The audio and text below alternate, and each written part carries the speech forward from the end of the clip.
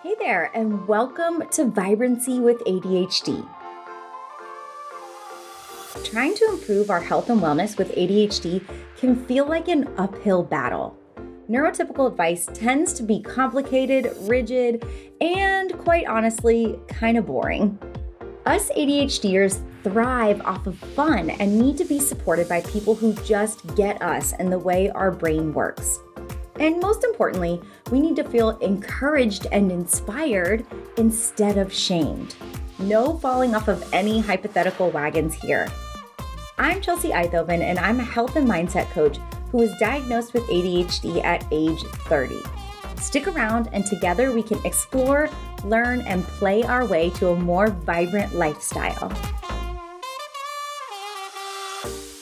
Hello, and welcome back to Vibrancy with ADHD. It is your host, Chelsea Einthoven, and why do I feel like such a cheesy, game show host when I say it that way?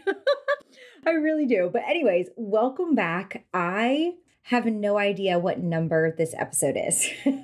My internet is down right now, and I wrote the outline for this episode in the notes on my phone.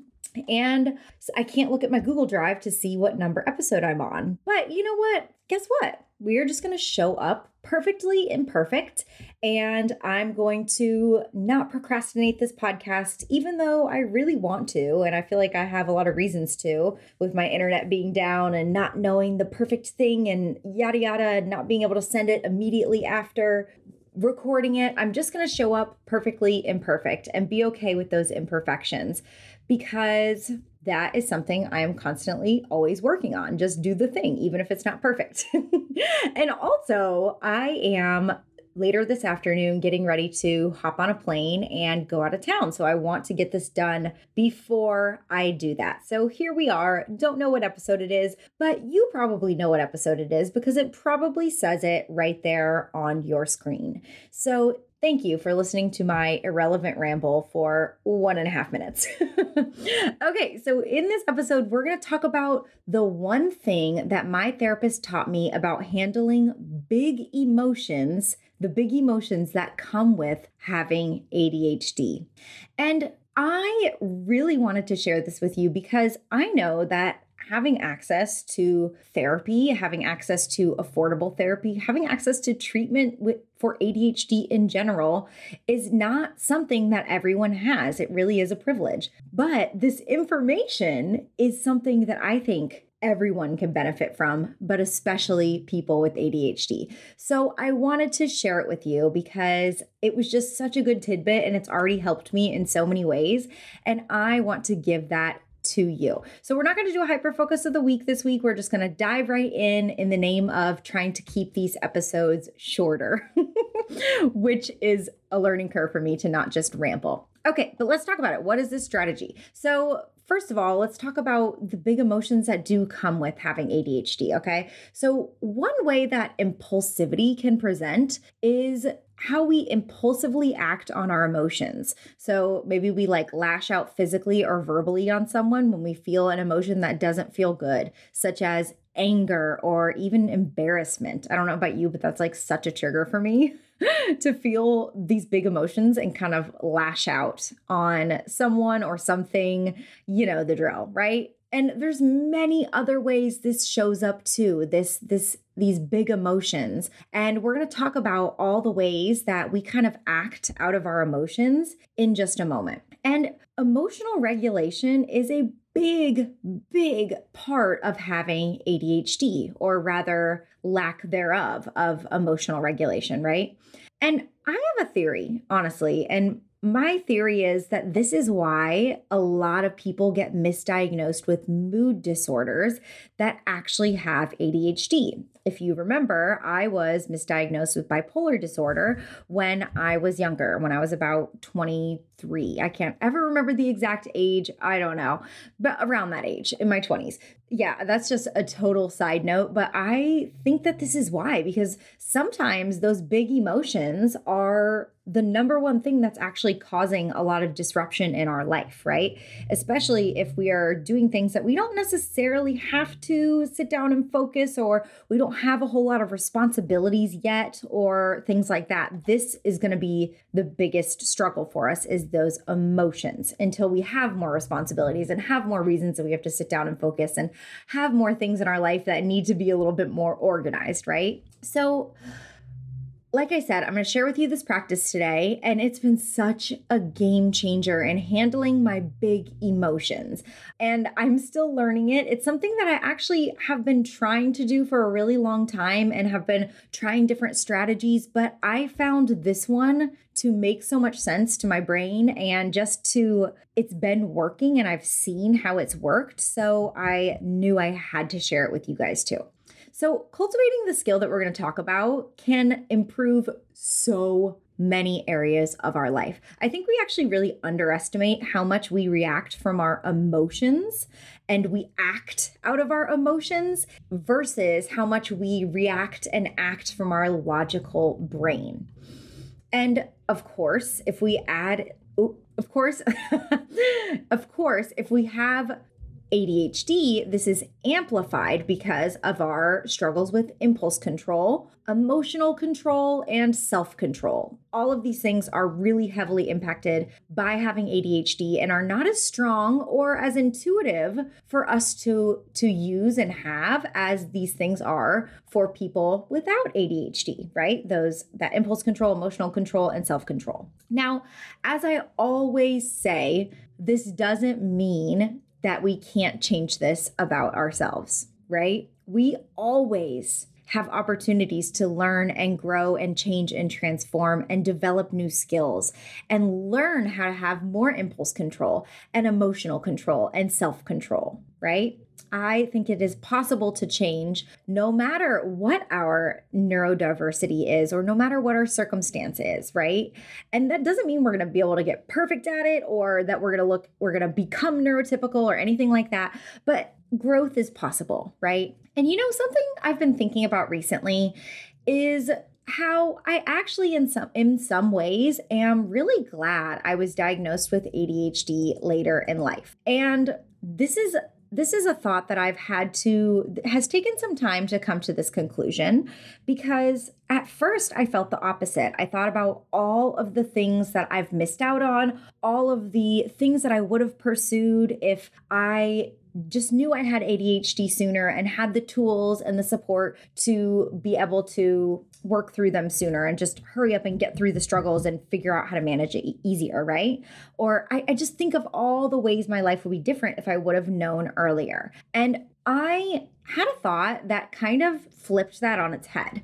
And the thought is that I, again, am actually kind of glad I was diagnosed with ADHD later in life at age 30, because not knowing I had ADHD means that I didn't really have anything to attribute my lack of control to, right? Especially my lack of emotional control. And this has always been a really huge struggle for me, the emotional control and these big emotions, that emotional flooding, right?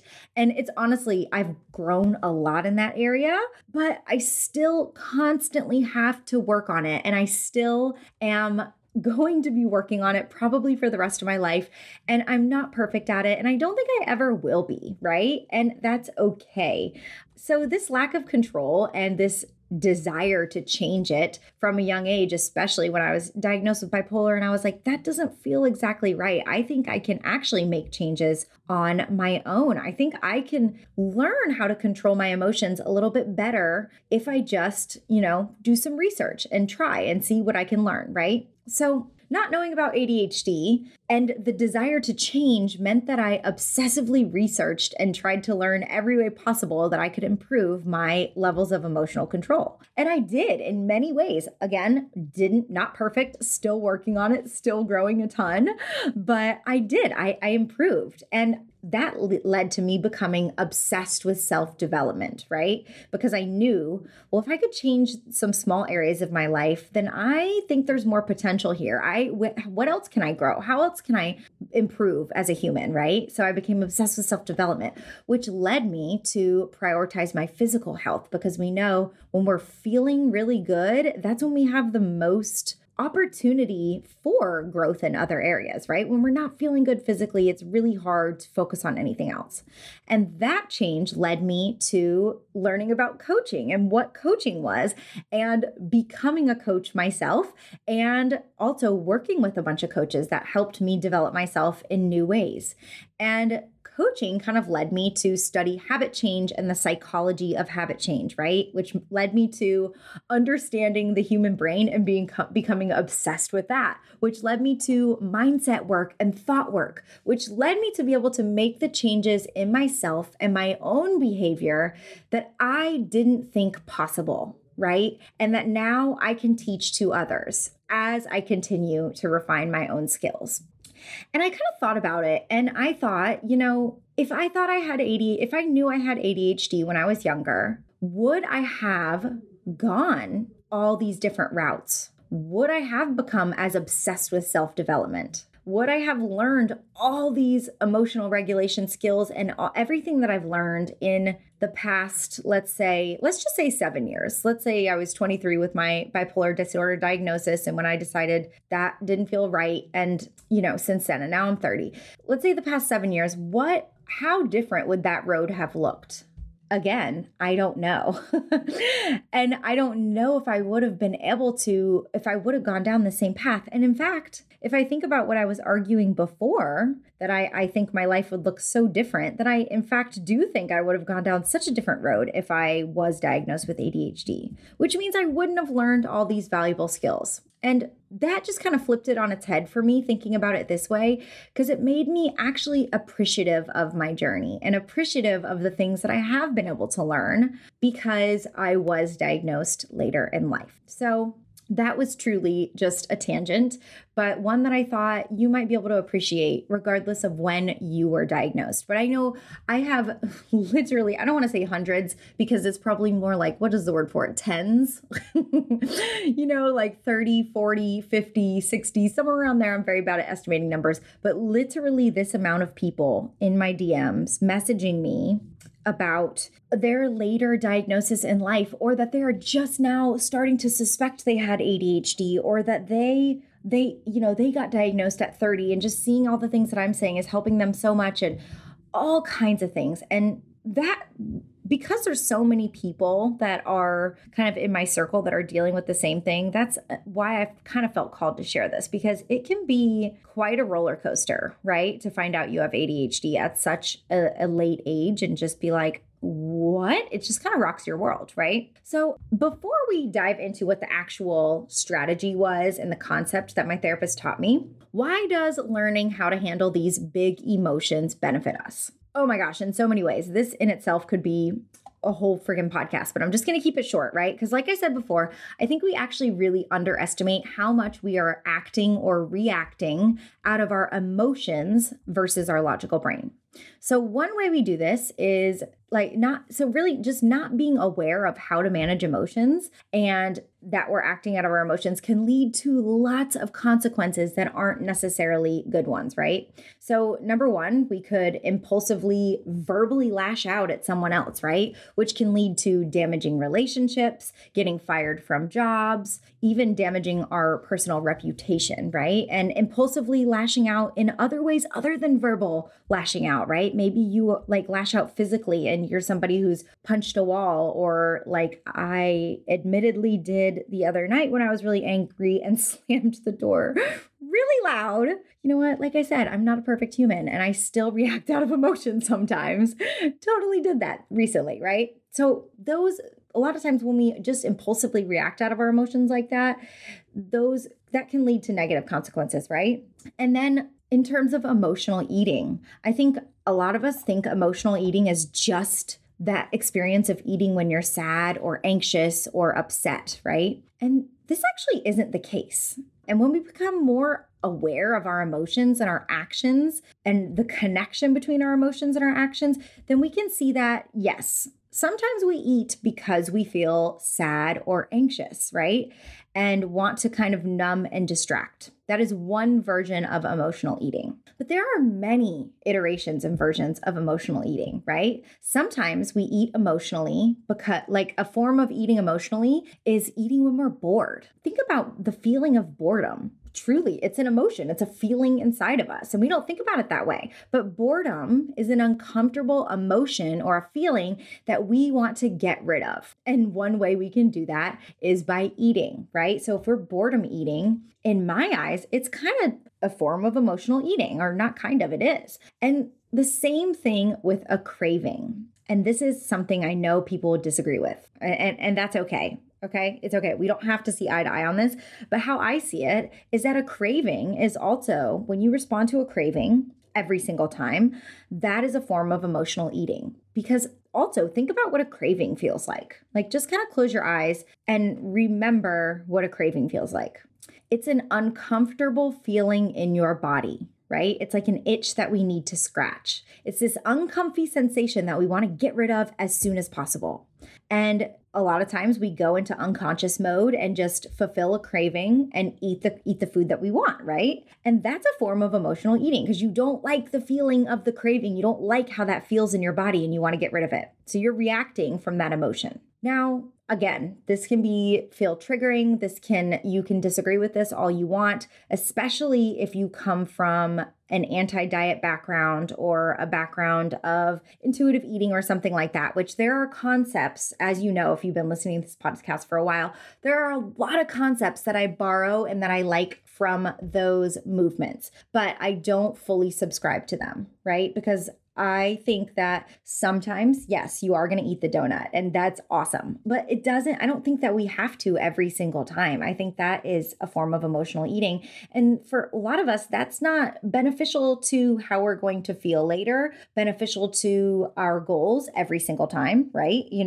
Again, we can have the donut sometimes and that's always totally fine. But if we have certain goals, succumbing to every craving is not going to be beneficial to us, right?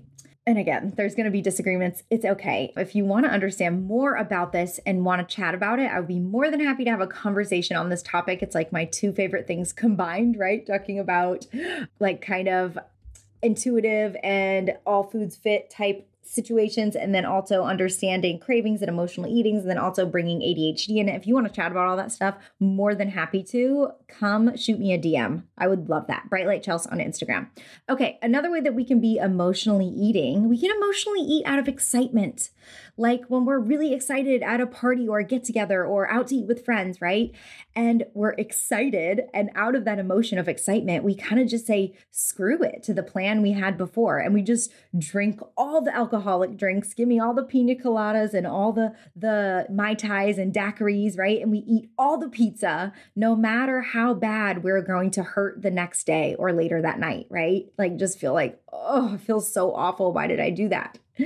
That's a form of emotional eating. You get excited and you make a decision out of that emotion of excitement versus your logical brain and what you know will feel better in the long run. Another way that we kind of react emotionally is sometimes we can make really big decisions out of an instance of emotional flooding. And emotional flooding is those big emotions that we experience regularly, right? And even RSD, which I will do a completely separate episode on RSD. If you don't know what it is, we'll do another episode on it, but it's rejection sensitive dysphoria. I believe it's dysphoria. I can't remember exactly at this moment. Something I need to do a lot more research on, actually. But it's a big topic that I haven't researched a whole lot yet, so I'm not going to tackle it now, but sometimes we make big decisions out of this emotional flooding or RSD, right? So a big decision that we might make out of our emotions is to break up with a significant other because we feel intense emotions in that moment, right? And you're going to feel intense emotions in every relationship, no matter how perfect it is. That's just the truth of the matter, right? Or sometimes we make an impulsive decision out of excitement, right? Like we make a big purchase that isn't really financially smart for us at that moment. And oh Lord, I've been there too many times to count. In fact, all these situations, I've been in all of these situations too many times to count. The emotional eating, making big decisions, verbally and physically lashing out, all of these things. And it has negatively affected me. So now we can kind of see, this is just the tip of the iceberg, but we can kind of see how many different ways emotions actually do affect our actions and our lives. And we likely didn't even realize it, right? And that is why this one tactic was just so mind-blowing to me and was so valuable, and I think is going to be so valuable for you too if this is something you struggle with. So here it is. We have finally gotten there 20 minutes in. Let's talk about the strategy. The strategy and the concept she taught me is that I could have an emotion be present without acting from that emotion. And I know it sounds so basic, and some of you are going to be like, but some of you are going to be like me and be like, oh, wait, duh, like that makes so much sense. Why did I never think about that before, right? So let's break this down, okay? And how do we do this? And what does it look like in real life? I'll break it down. I actually kind of mentally broke this down into 3 steps just because for me, logically, this is what made sense. And I think this is the best way to explain how to use it in action. Okay. So the 3 steps of being able to have your emotion present with you without actually acting from that emotion are number 1, notice, number 2, pause, and number 3, decide. Notice, pause, and decide. Okay, notice. So first, we've got to be able to notice when we are having emotions and when we are about to react from our emotion versus reacting from ourselves and our logical brain. So my therapist explained it like this, and I loved this so much. She said, like, it's like I'm driving the car, right? I'm driving a car. I'm by myself. And when an emotion arises from whatever the situation, the emotion is present, right? It's in the passenger seat. It's sitting in the passenger seat and I'm driving the car. Now, when an emotion is there with me in the car, I can decide whether or not I want to let that emotion stay in the passenger seat and just be present there with me, or let that emotion hop in the driver's seat and decide and make decisions for me and react through that emotion. So basically just me along for the ride, letting the emotion drive the car, right? I get to decide which one I want to choose, right? And that takes the skill, that noticing, that you'll have to be able to separate yourself from the emotion, right? And be able to say, wait, this isn't me. This is an emotion that I'm feeling. And you'll only be able to separate yourself from that emotion when you can start noticing it and feeling it. And honestly, this to me is the hardest part. Once you can notice it and you can catch it in the moment is when you'll be able to do the other 2 steps really easily. But it takes a lot of time and a lot of practice and a lot of perseverance to even be able to notice the emotion in the moment, right? A lot of times later you'll notice, ooh, I reacted out of that emotion, right? And it takes a lot of practice to be able to be conscious enough to notice it when it hits, right? And when it's there and before you react from the emotion. And a lot of times we feel like we are the emotion. Even the language we use, we say, I am angry, right? I am sad. I am depressed, or whatever it is. But no, you are not. You are a human experiencing an emotion, right? You are 2 separate things, you and the emotion. And it is possible to have the emotion be present in your body and be feeling it without acting from that emotion. Okay, so noticing is first. And again, honestly, this takes the longest time to be able to do. And once you can do this, the rest will be a cakewalk. So you feel the emotion and you kind of identify what it is, right? That's the noticing piece. P.S. If you have trouble identifying your emotions and kind of putting them into words, I'm going to link a tool that I use all the time with clients and that I use all the time for myself that has helped me be able to put emotions into words. And it's called the Wheel of Emotions. It is so helpful because it's a wheel of it starts with like the big emotions that we always use, right? So in the middle, it says like happy, sad, angry, whatever. And then it kind of goes out into more and more words to describe and kind of get more specific of what you're feeling, right? So in the angry section, or like, what's one? I think one is like worried or nervous. I can't remember. And then in there, it's like, do I feel fearful? Do I feel embarrassed? Right? It gets really specific and it makes it so much better. It's so much easier to identify your emotions and find words for them. So I'm going to link that so that you can use that if this is something you struggle with too. I literally pull it up on a daily basis when I'm feeling something and I can't quite identify it and I kind of want to unpack it. It's so helpful. So I'll link that so you can kind of use that if it's helpful to you. But it's helpful to be able to just verbalize something more than just saying it's good or bad, right? Okay, so that is noticing the emotion. Next is pause. Okay, so this is I said that notice is the hardest part. Noticing is the hardest part to kind of get the hang of. The pause is the hardest part to be able to implement. Okay, so because you're going to want to react immediately from that emotion. That is just human nature to feel the emotion and want to react immediately, right? This is actually like what our brain is wired to do, react from that emotional place. So being able to pause though, when you feel the emotion, you pause. You identify the emotion, you mentally separated yourself from it, and then you've got to just wait. You've got to wait a little bit. And I don't know a specific amount of time that you have to do this. I think it varies, right? But you pause before you do anything, right? And you might be thinking, how can I do this in conversation that's happening in the moment, right? I think, and actually my therapist said this too, that like you can verbally express that to this person, right? You can say, if you're in a conversation and it's something that you feel can't wait, it always can, right? You can say to the person that you're having the interaction with, I'm feeling a big emotion right now, and I feel like I'm going to react in a way that I don't want to. So I'm going to take a quick break. I'm going to step away. I'm just going to take a moment to gather myself, and then we can continue this in just a few moments. Easy as that, right?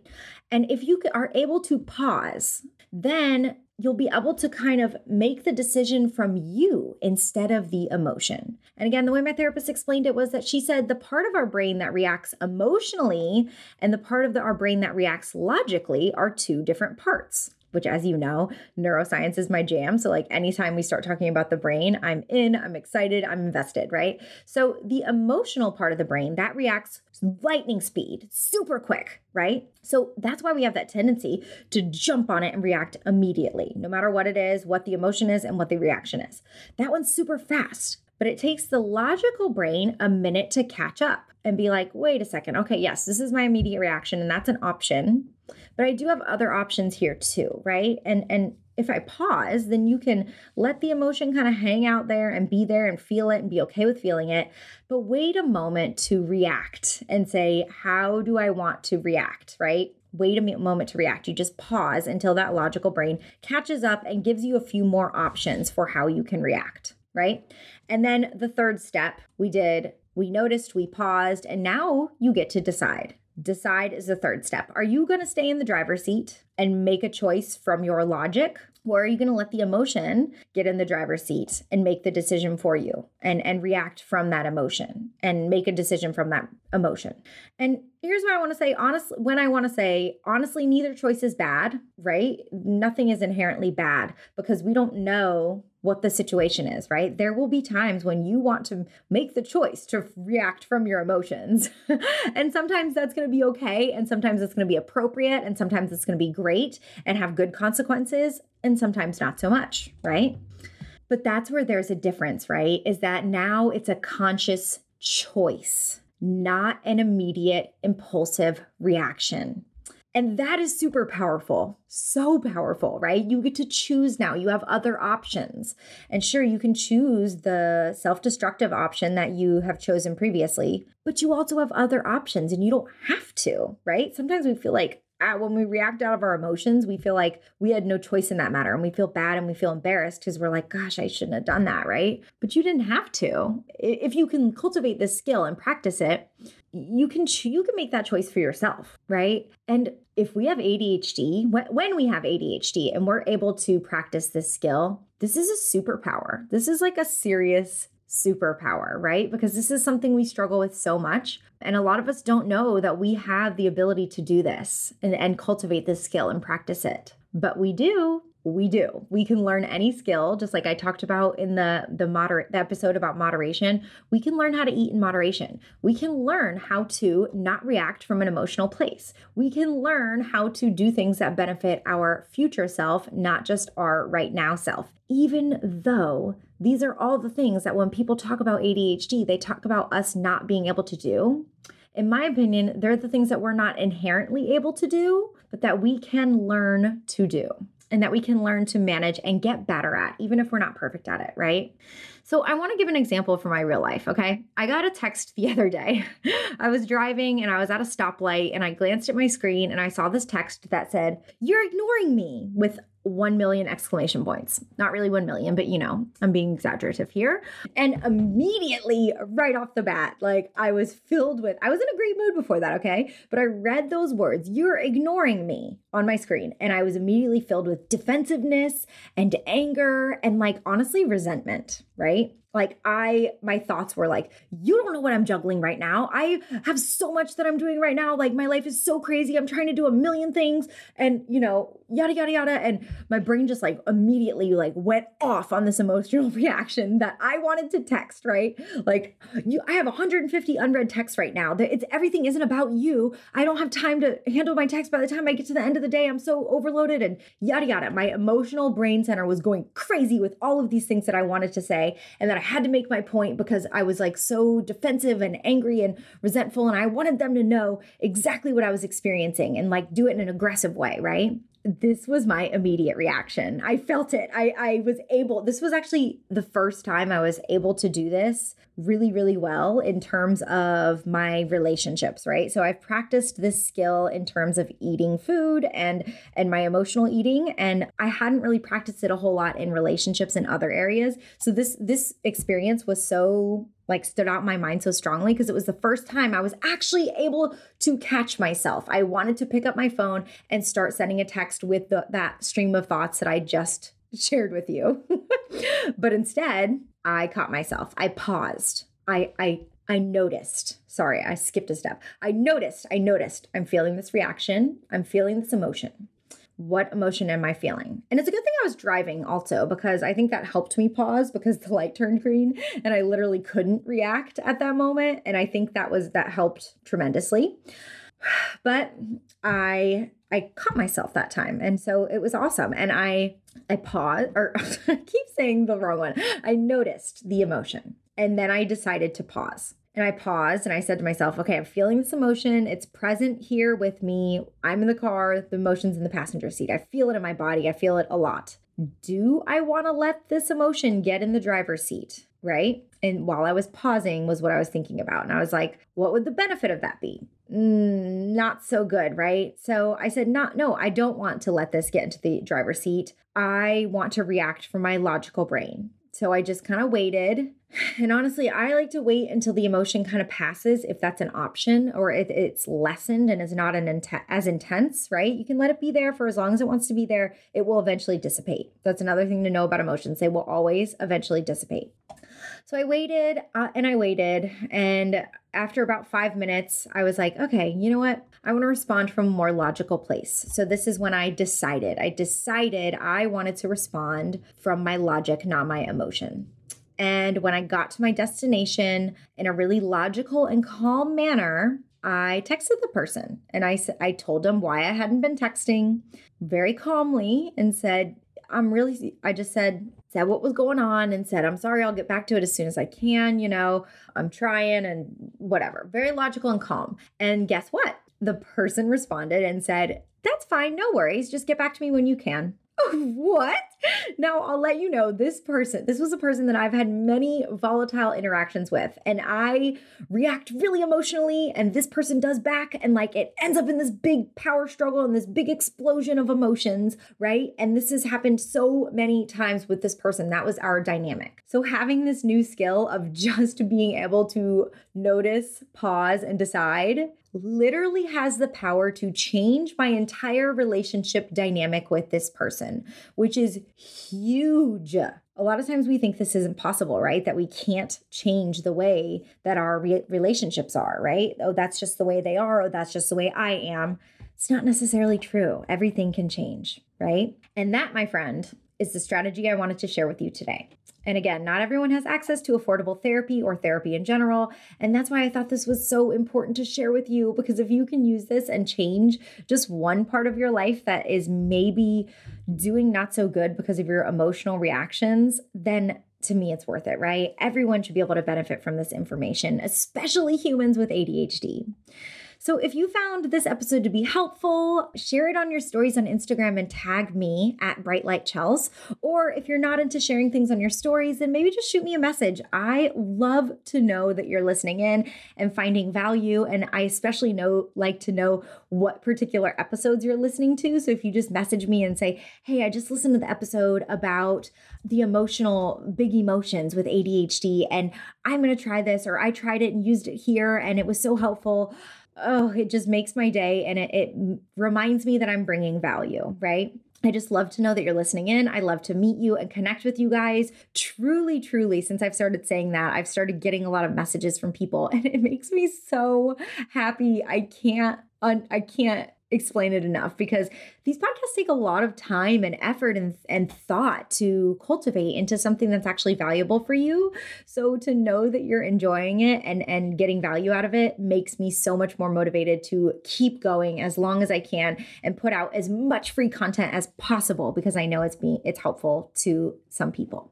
And on the topic of this podcast, we talked a little bit in the middle about emotional eating. And if emotional eating is something you struggle with and you need support getting under control, this is one of the many things we work on inside the Habit Edit. And reminder, the Habit Edit is the first health and mindset coaching membership just for women with ADHD.